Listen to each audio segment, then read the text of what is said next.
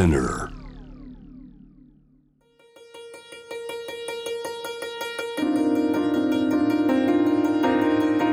Welcome to another episode of Notebook, your guide to art, culture and tourism here in Tokyo and Japan. I'm Stuart Monroe, and around this time each Monday, Wednesday and Friday, I'll be sharing more local news and views. On today's episode, the Coffee-Tei coffee shop Nominoichi. But first, finance.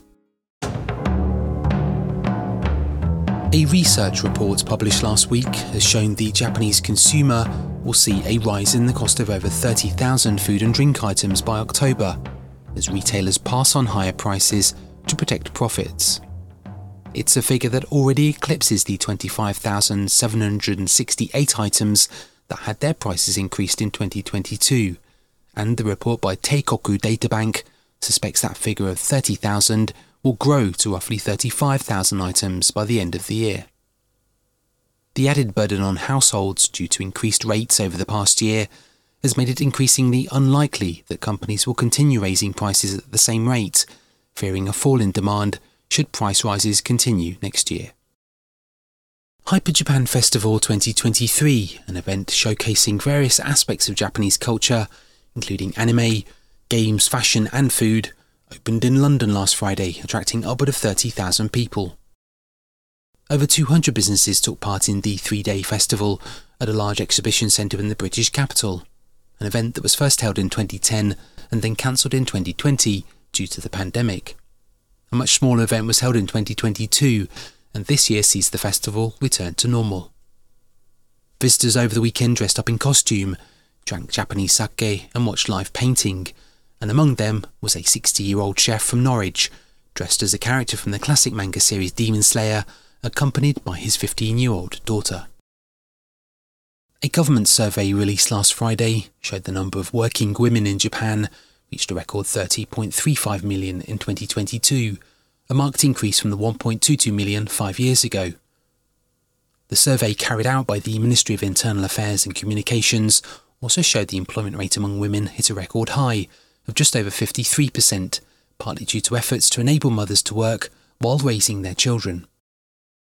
While the number of working men slightly decreased from the previous survey in 2017 to just under 37 million, the increase in working women boosted the combined working population in Japan to a record 67 million.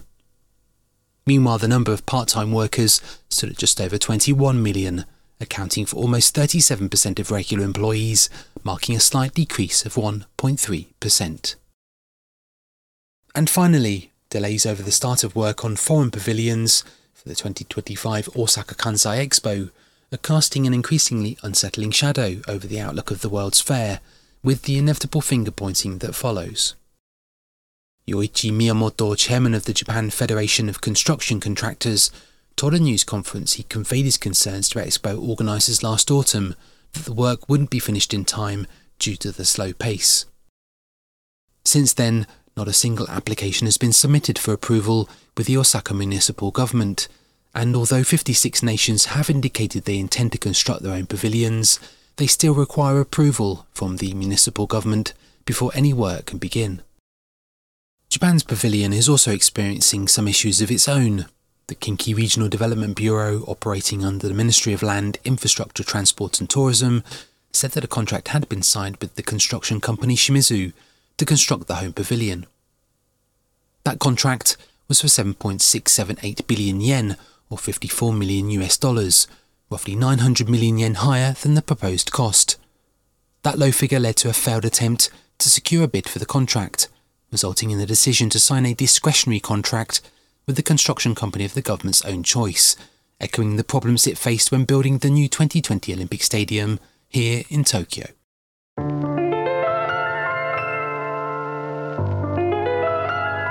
Japan's meteorologists last weekend called an end to the country's annual rainy season, which usually runs throughout June and early July.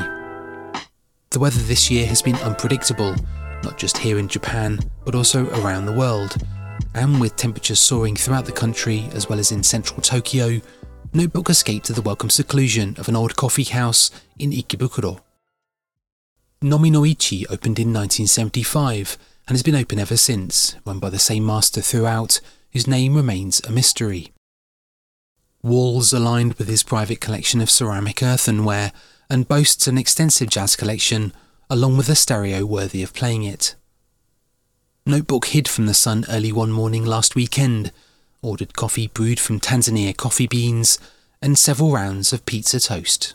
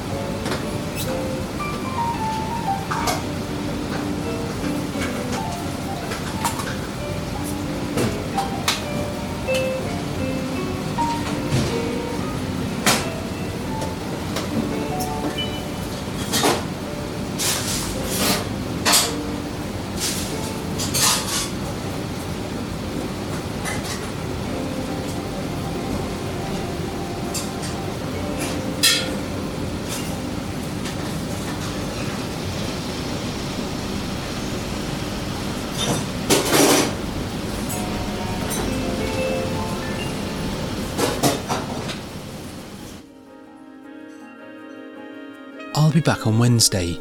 In the meantime, if you have any sounds you would like to hear or any thoughts you wish to share, send us a message.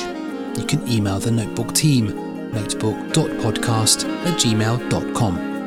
Until next time, thanks for listening.